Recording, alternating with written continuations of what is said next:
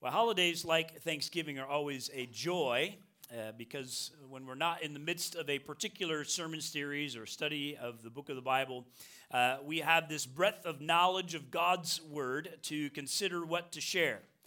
It can be quite a challenge to prayerfully consider it. And it can also be a wonderful reminder there is so much that is good and sweet and wonderful and helpful and encouraging and formative about God's Word.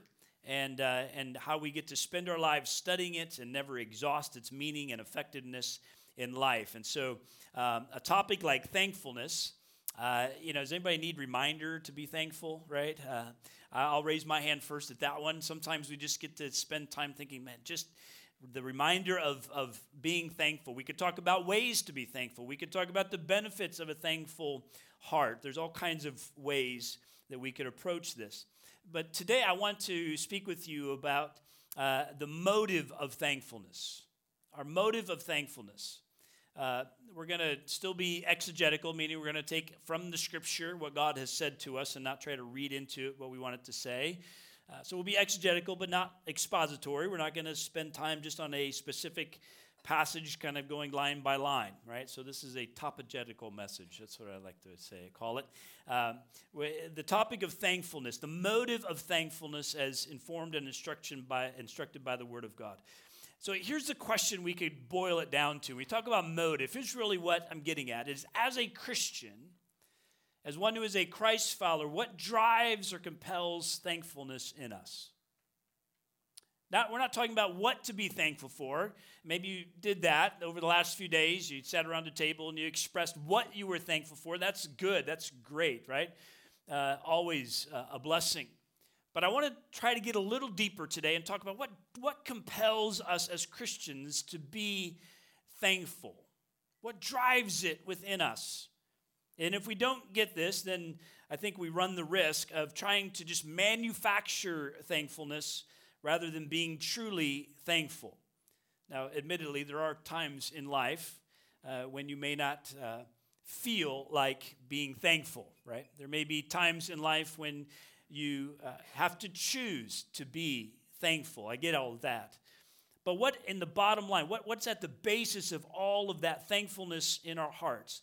And here's the challenge of the Word of God that we must talk about. 1 Thessalonians chapter 5, verse 16. Now, just what's your reaction to these verses? I just want you to think about it with me, right? Verse 16, rejoice always. Everybody say always.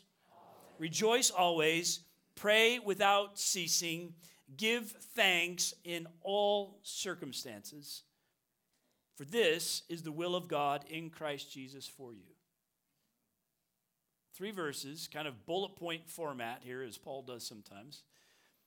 But man, incredibly challenging. Rejoice always. Pray without ceasing. Give thanks in all circumstances, for this is the will of God in Christ Jesus for you. So if you've ever wondered, and I mentioned this in the last week or two, like God's Word makes it abundantly clear for us, His will and how we are to live life. Really, we never have to question how God wants us to live. And I know you might be thinking, well, there's those, things about life, decisions we have to make about where to work and where to live and all that. What's God's will for me in that? Yep, and God gives to us wisdom principles to guide us even in that, right? But as far as how we should live, the type of person, the kind of person that we are to seek to be, the Word of God makes it abundantly clear. And this is one of those places. Rejoice always. Pray without ceasing. Give thanks in all circumstances, for this is the will of God in Christ Jesus for you. Now, friends, these are commands. These are imperatives in the Greek language. These are not suggestions or recommendations, right? This isn't saying, hey, what's a good restaurant to go eat? Well, I recommend. No, this is the will of God for you. Rejoice always. Pray without ceasing. Give thanks in all circumstances. There is no out in these commands. There's no well, yeah, but, or what if. There's no exception rule, right? There's no exception to what God has stated here. And so we have to be honest with the text and realize it causes a natural response. At least it does for me I don't know about for you, but I think you're probably more like me than we want to think, right? But because it's a natural response of our heart, and that response is this, right? It's kind of the elephant in the room. There's no way. There's no way. Rejoice always. Give thanks in all circumstances. I mean, how can God expect us to do that? That might be what some of you are wondering right now. Like, how could God expect us to do this? How can God demand this? I mean, doesn't he know how hard and difficult and discouraging life is sometimes? I mean, as I think about some of your stories, even some of what you're facing right now in life, I would go, yeah, man, like, really? God, this is what you ask in the midst of that? Yeah. Others of you, your response right now is there's no way, just because you flat out don't like to be told what to do, right? And the fact that God is telling you what to do and how to live, you're just going to resist it in the first place.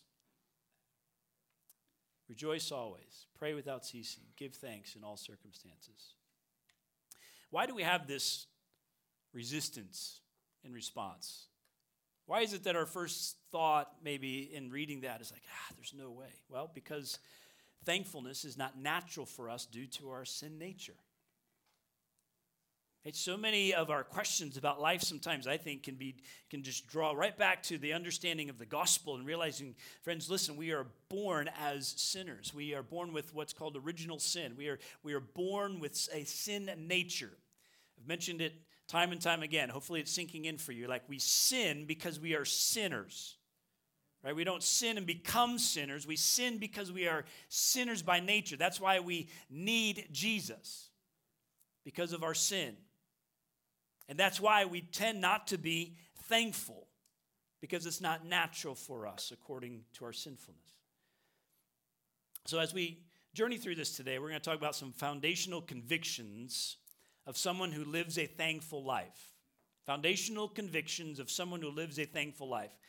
In other words, when these convictions, as I call them, you might just refer to them as beliefs or however you think of it, but I'm going to use the word conviction. When these convictions are deeply seated in the mind and the heart of a person, it always, everybody say always? Always produces an attitude of thankfulness. And I try to be really careful about using all-inclusive words. Okay? But it always produces, in other words, what I have seen in others, what I have experienced in my own life is when these truths, when these convictions are deeply seated in your mind and heart, like you hold on to them in life, it always produces thankfulness. Let's talk about them. Biblical convictions of a thankful person. Number one, everything comes from God. Everything comes from God. Is that your conviction? Is that what you hold to in life? Everything comes from God. Acts chapter 17 is one place we could turn to reflect upon this. The Apostle Paul is speaking to an arena of philosophers and so forth, and he's noticing there in Athens, Greece at the time, many of what they have as idols to gods. And he says, "For I passed along and observed the objects of your worship. I found also an altar with this inscription, to the unknown God. What therefore you worship as unknown, this I proclaim to you." What's Paul saying? He's saying, listen, I'm going to share with you my conviction, my belief of who this God is. The one whom you say you cannot know or don't know, I know. And here's who he is. The God who made the world and everything in it. Being Lord of heaven and earth, he does not live in temples made by man. We're going to stop right there for a second. Did you catch the phrase? The God who made the world and everything in it. Paul's conviction was this God Almighty, the God of the Bible, he created everything. He is creator. He is Almighty God. He is Lord of heaven and earth. We get right here from the get-go from Paul, like God created everything. Everything comes from him. In the book of Romans, chapter 11, verse 36, Paul states this, "For from him and through him and to him are all things. To him be glory forever. Amen." Right? For from him and through him and to him are all things. Why? Because he created, everything comes from him. And not only is it from God, but it is for his glory. That's why he made it. That's why he made you and me, for his glory. So conviction number one that we could spend all day talking about is everything comes from God. Everything. Do you hold that to be true? Conviction number two of a thankful person is I can't live this life on my own. I can't live this life on my own. Can't, you might say? Yes, can't. It's not shouldn't or it's best not to live this life on my own. It's you can't. I know it can be a challenge to arrive at this point, right? Because we so naturally conclude that we live this life by our own strength, right? In that sin nature we have, what we so naturally want to believe is that we live life based on our own strength, our own ability. And when we're honest, right, we know that like death is something we're not going to escape, right? When we're willing to be honest with like, I can't control my life so much that I'm never going to die, right? But when as I live life, like it's me. It's me.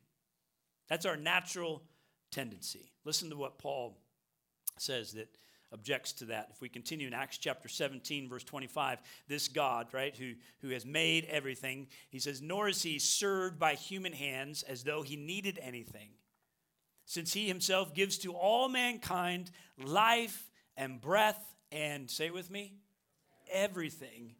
And he made, right, he made from one man every nation of mankind to live on all the face of the earth, having determined allotted periods and the boundaries of their dwelling place, that they should seek God and perhaps feel their way toward him and find him. Yet he is actually not far from each one of us.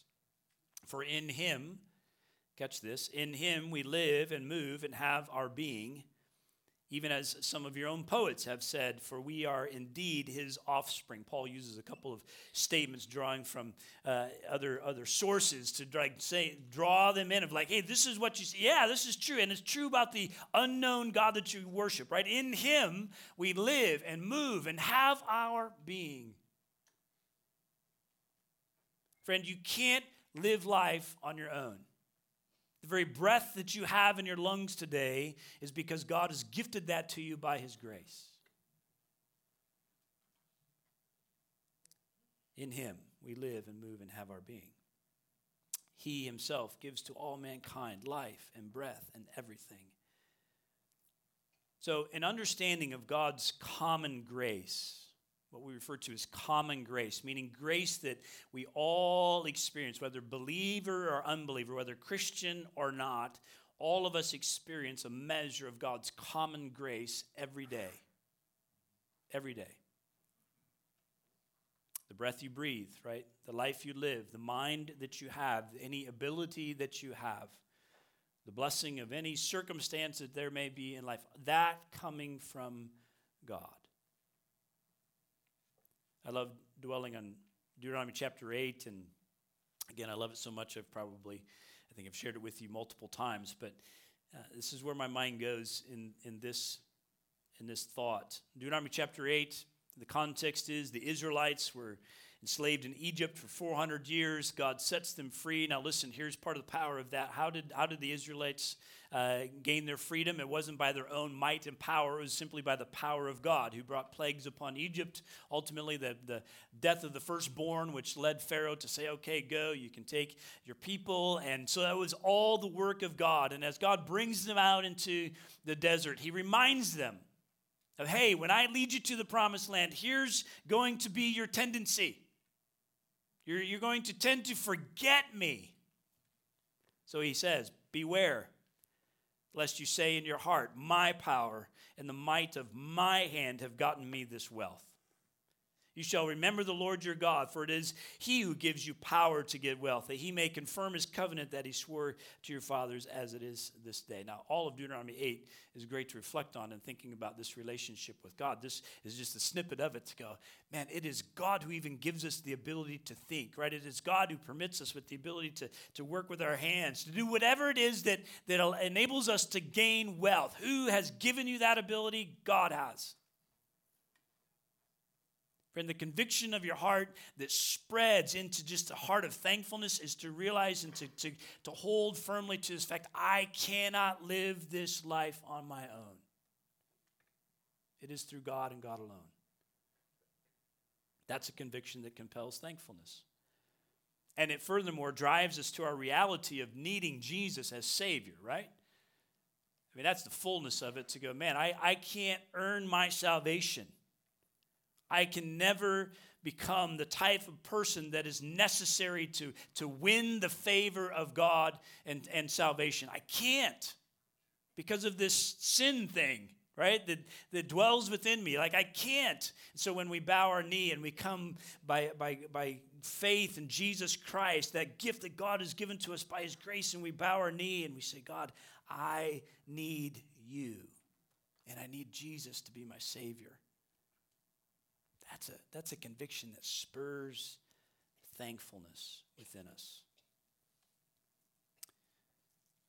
But what tends to happen, right, as we live life, even for some of you that have been saved for many years, maybe you remember back in those early days when you had this fervor about you when you first came to know Jesus, man, you were lit up because you were like, man, Jesus saved me, and you sensed that transformation of your life. You were brought from spiritual death to spiritual life, and that excited you, and maybe you even told other people about Jesus. But what's tended to happen in the last 10, 15, 20, 30 years? It's like this creeping in of complacency, this creeping in of thinking, I've done, I've accomplished, it's me. We're just like the Israelites. And just as God warned them, so we are to be warned. So hold dearly to this conviction: I cannot live life on my own. A third conviction of a thankful person is, I am not in control, God is. These first three tie very closely together, but different angles of belief about God. I am not in control, God is. Romans chapter 8 is where I'd like to go to reflect on this.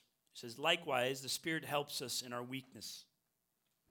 For we do not know what to pray for as we ought, but the Spirit himself intercedes for us with groanings too deep for words. That's part of God's grace toward us, that the very Spirit of God is interceding for you, right? Praying for you.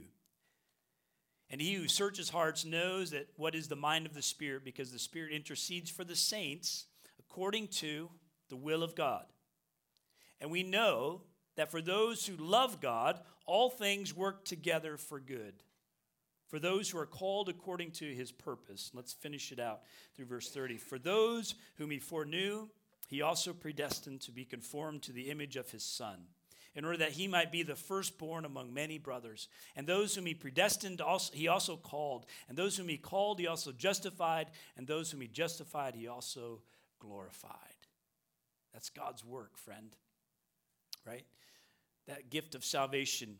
And notice what it says there in the middle of that passage in verse 28. For we know that for those who love God, all things work together for good, for those who are called according to his purpose.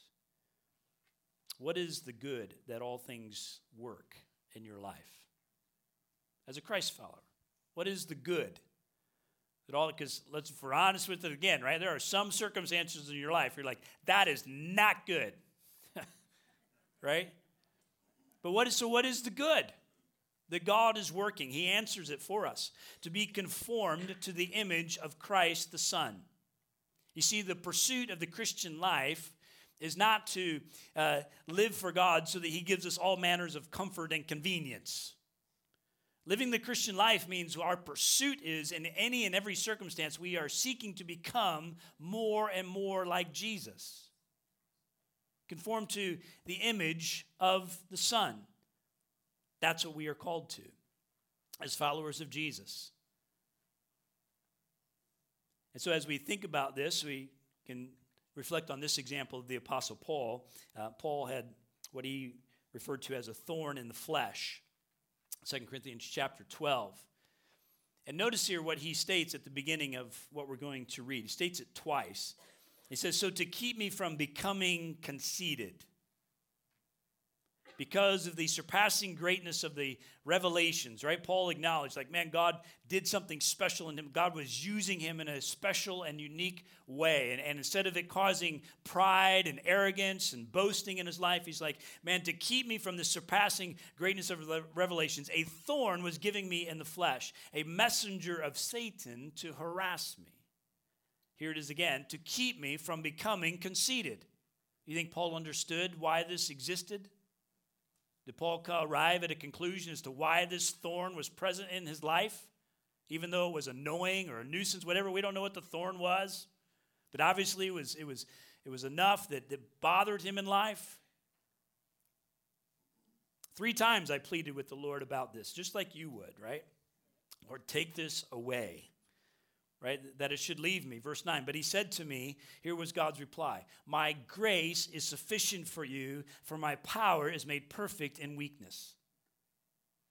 Therefore, Paul says, I will boast all the more gladly of my weaknesses, so that the power of Christ may rest upon me. He's like, man, if it's through my weakness that God's strength and power and glory is made known in my life, then, man, so be it. I'm going to stop praying for it to be removed, and I'm going to start praying that God uses it to help me see him more clearly and to be transformed into who he is. For the sake of Christ, then, I am content with weaknesses and insults and hardships and persecutions and calamities. For when I am weak, then I am strong. That's a totally upside down way of thinking about things, isn't it? But yet, you see, when we have a conviction in our life that God is at work, when we have a conviction that I am not in control, God is, and this God whom we just sang about a bit ago is a good, good Father who is seeking to conform us and to shape us into a person that glorifies and honors him more fully, into Christ-likeness, then we can go, thank you for those refining moments. Thank you for those challenging times of life, because it's in those things that my soul, I sense, is being transformed into the likeness of Christ. Your grace is sufficient for me. So we've looked at 3. Everything comes from God. I can't live this life on my own. I am not in control. God is. A 4th biblical conviction of a thankful person is that godliness with contentment is great gain. Godliness with contentment is great gain. Now, if you've been with us, that sounds familiar because we just talked about that a bit in our study of 1 Timothy. I included it here not to be repetitive. I included it here because I believe it's foundationally true to the heart of a thankful person.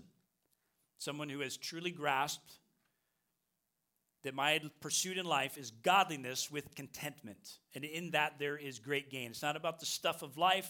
It's not about working my way up the ladder there of success in my job. It's not about, all of these kind of circumstantial things that we tend to want to find our happiness in. No, godliness, pursuing what represents God well in my life, living in that way, godliness with contentment.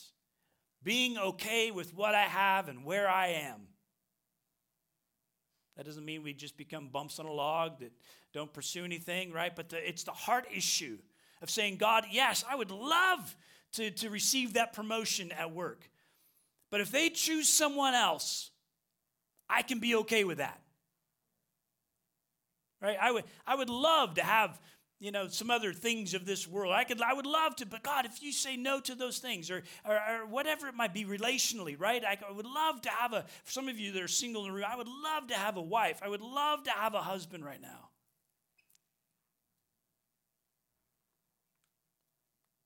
But God, every day you give me breath, I'm going to pursue living like Christ and be okay with what you've given to me. Godliness with contentment is great gain.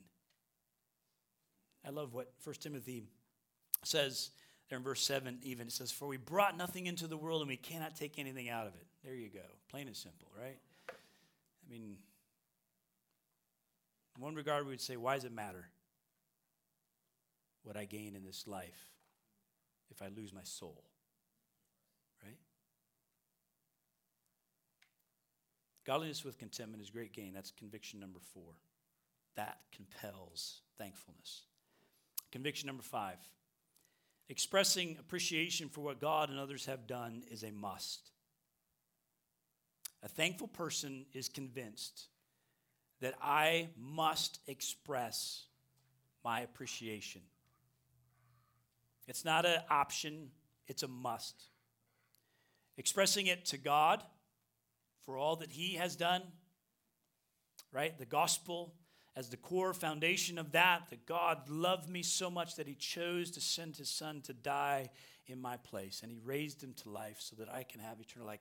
Man, we ought to be expressing thanks to God every day for just that truth alone, if nothing else. And then expressing it to others, people that help us, people that bless us, people that say kind words to us, whatever it might be, that we are quick to give thanks. The Psalms are filled with expressions of praise and thanks. Even in the midst of lament or sadness and sorrow, there's thankfulness. Psalm 105 verse 1 expresses it this way: "Oh, give thanks to the Lord, call upon his name, make known his deeds among the peoples." It's not just me saying thank you to God, in the quietness, but make known his deeds among the peoples. Ephesians chapter 1, verses 15 and 16, for this reason, he says, "Because I have heard of your faith in the Lord Jesus and your love toward all the saints, I do not cease to give thanks for you, remembering you in my prayers." Paul's expressing his appreciation for those in Ephesus and the faith that they have exhibited, right? Expressing. Now, again, what's the nature of our hearts? There's a really powerful story in the scriptures at a time when Jesus healed 10 people. And they all had the same disease, leprosy. Now, leprosy was a disease that meant you became a social outcast. You couldn't be in any public environments. You had to even leave your family. It was an all-encompassing kind of disease where it affected you not only physically, but it affected you emotionally, spiritually. It was an all-life kind of thing. And Jesus chose to heal 10 lepers. 10. Do you remember how many came back to say thank you? 1. Now, if God so radically changed your life, right? When Jesus chose to heal these individuals, it meant radical change in their life. Would you come back to say thank you? I would like to think I would, right? And I hope you would too. But here's the reality. Part of the power of that story is that 9 didn't. What does that tell us about the nature of our human heart, right? In that sin nature, thankfulness is not natural.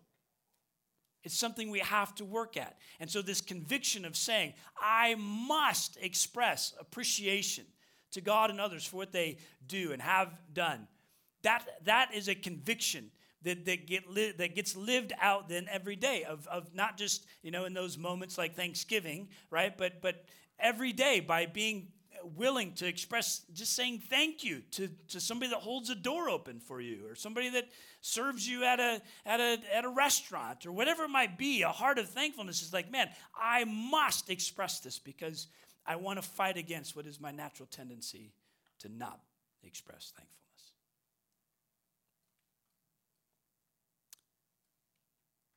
Conviction number 6, lastly, thankfulness is a product of right theology, not life circumstance. Right? This is a conviction. What brings about thankfulness in our lives? It's not the right circumstances. Now, you rightly so, probably the last few days, as you have had opportunity to express thanks, again, maybe around the dinner table or whatever, much of what you express thanks for, my guess was we would define it as circumstantial, right? I'm thankful that, our family's healthy. I'm thankful that we get to be together. I'm thankful for my job. I'm thankful for whatever, right? Like if you think about it, those are matters that are circumstantial, and that is well and good to express thanks for those things. But that is not what produces thankfulness in us. If we're not careful and we just think about thankfulness in terms of our circumstances, that's what begins to make our thankfulness kind of circumstantial and at a superficial kind of level. right? It's about it's about these things that we just talked about.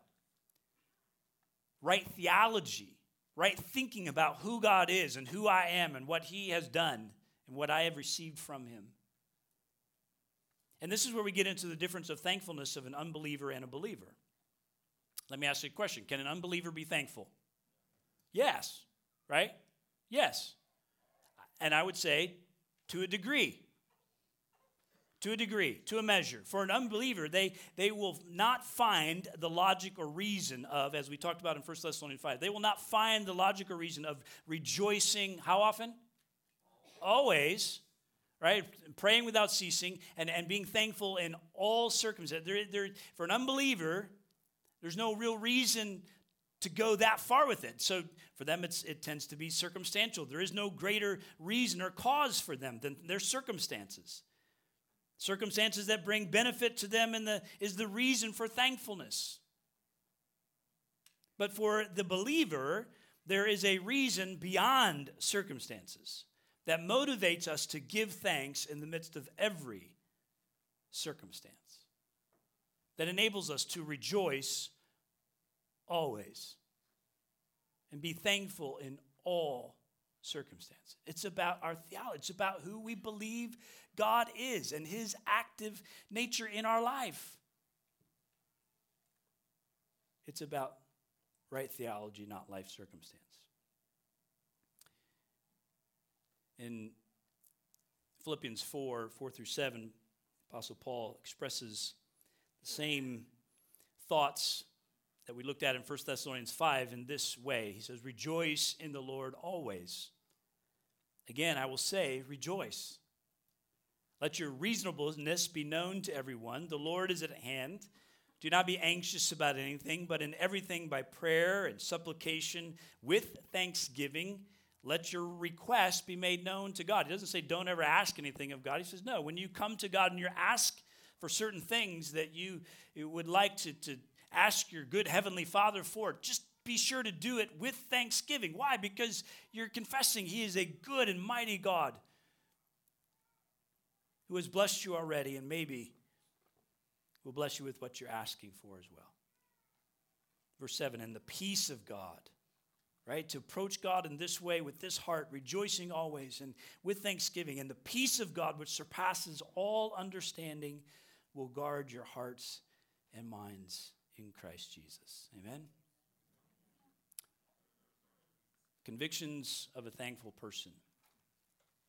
There's others we could have talked about today, but these I felt were very foundational and formative for us. And notice throughout each of these, the common thread, right? The common thread through every one of these convictions is humility.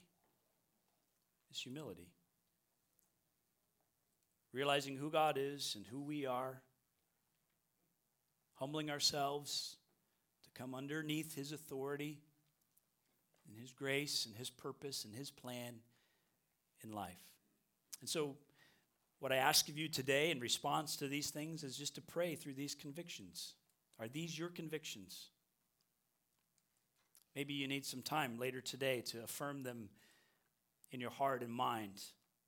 And as you do, I think what you'll see happen is that thankfulness will just come from that. As you confess these things and hold dearly to them, thankfulness will become a part of your life. I always find it interesting in talking about thankfulness to acknowledge the fact that thankfulness is not a fruit of the Spirit. Some of you, if you're newer to the scriptures, you may not know what I'm talking about, but the Bible speaks to the fact that when the Spirit of God who dwells within us, right, when we keep ourselves in step with the Spirit, that there are naturally things that come forth. Love, joy, peace, patience, kindness, goodness, faithfulness, gentleness, and self-control. Those are the 9 that are specifically mentioned. And I always find it fascinating that as much as the scripture focuses on thankfulness, that's not a fruit of the Spirit, right? And maybe the 9 aren't to be exhaustive, right? So maybe thankfulness, we would say, is a fruit of the Spirit. But at another level, I think it's something where we look at it and go, it is the work of the Spirit in us, but it's also a hard work of ours to pursue an attitude of thankfulness through holding these convictions and living in such a way. It's a discipline of our heart and mind that grows upon right theology and right understanding of who God is and who we are. So may the Spirit of God give us strength in that pursuit. Amen? Amen. Let me pray for us. We're going to finish with a song today. Father, as we think about these things, we're grateful, thankful for your word that guides us. Thankful for the clarity of it, that you help us understand how you want us to live as our Creator God. And your desire for us, your call to us is to rejoice always and to pray without ceasing, to come to you at all times with thankfulness in all circumstances. So, Lord, I pray that you would strengthen us as we pursue that calling. May we not look at it and say, it's just too hard. There's no way. May we not resist it. But Lord, I pray that we would build our life upon firm convictions, a firm foundation of Christ. And in that, Lord, see thankfulness just become something that's part of us.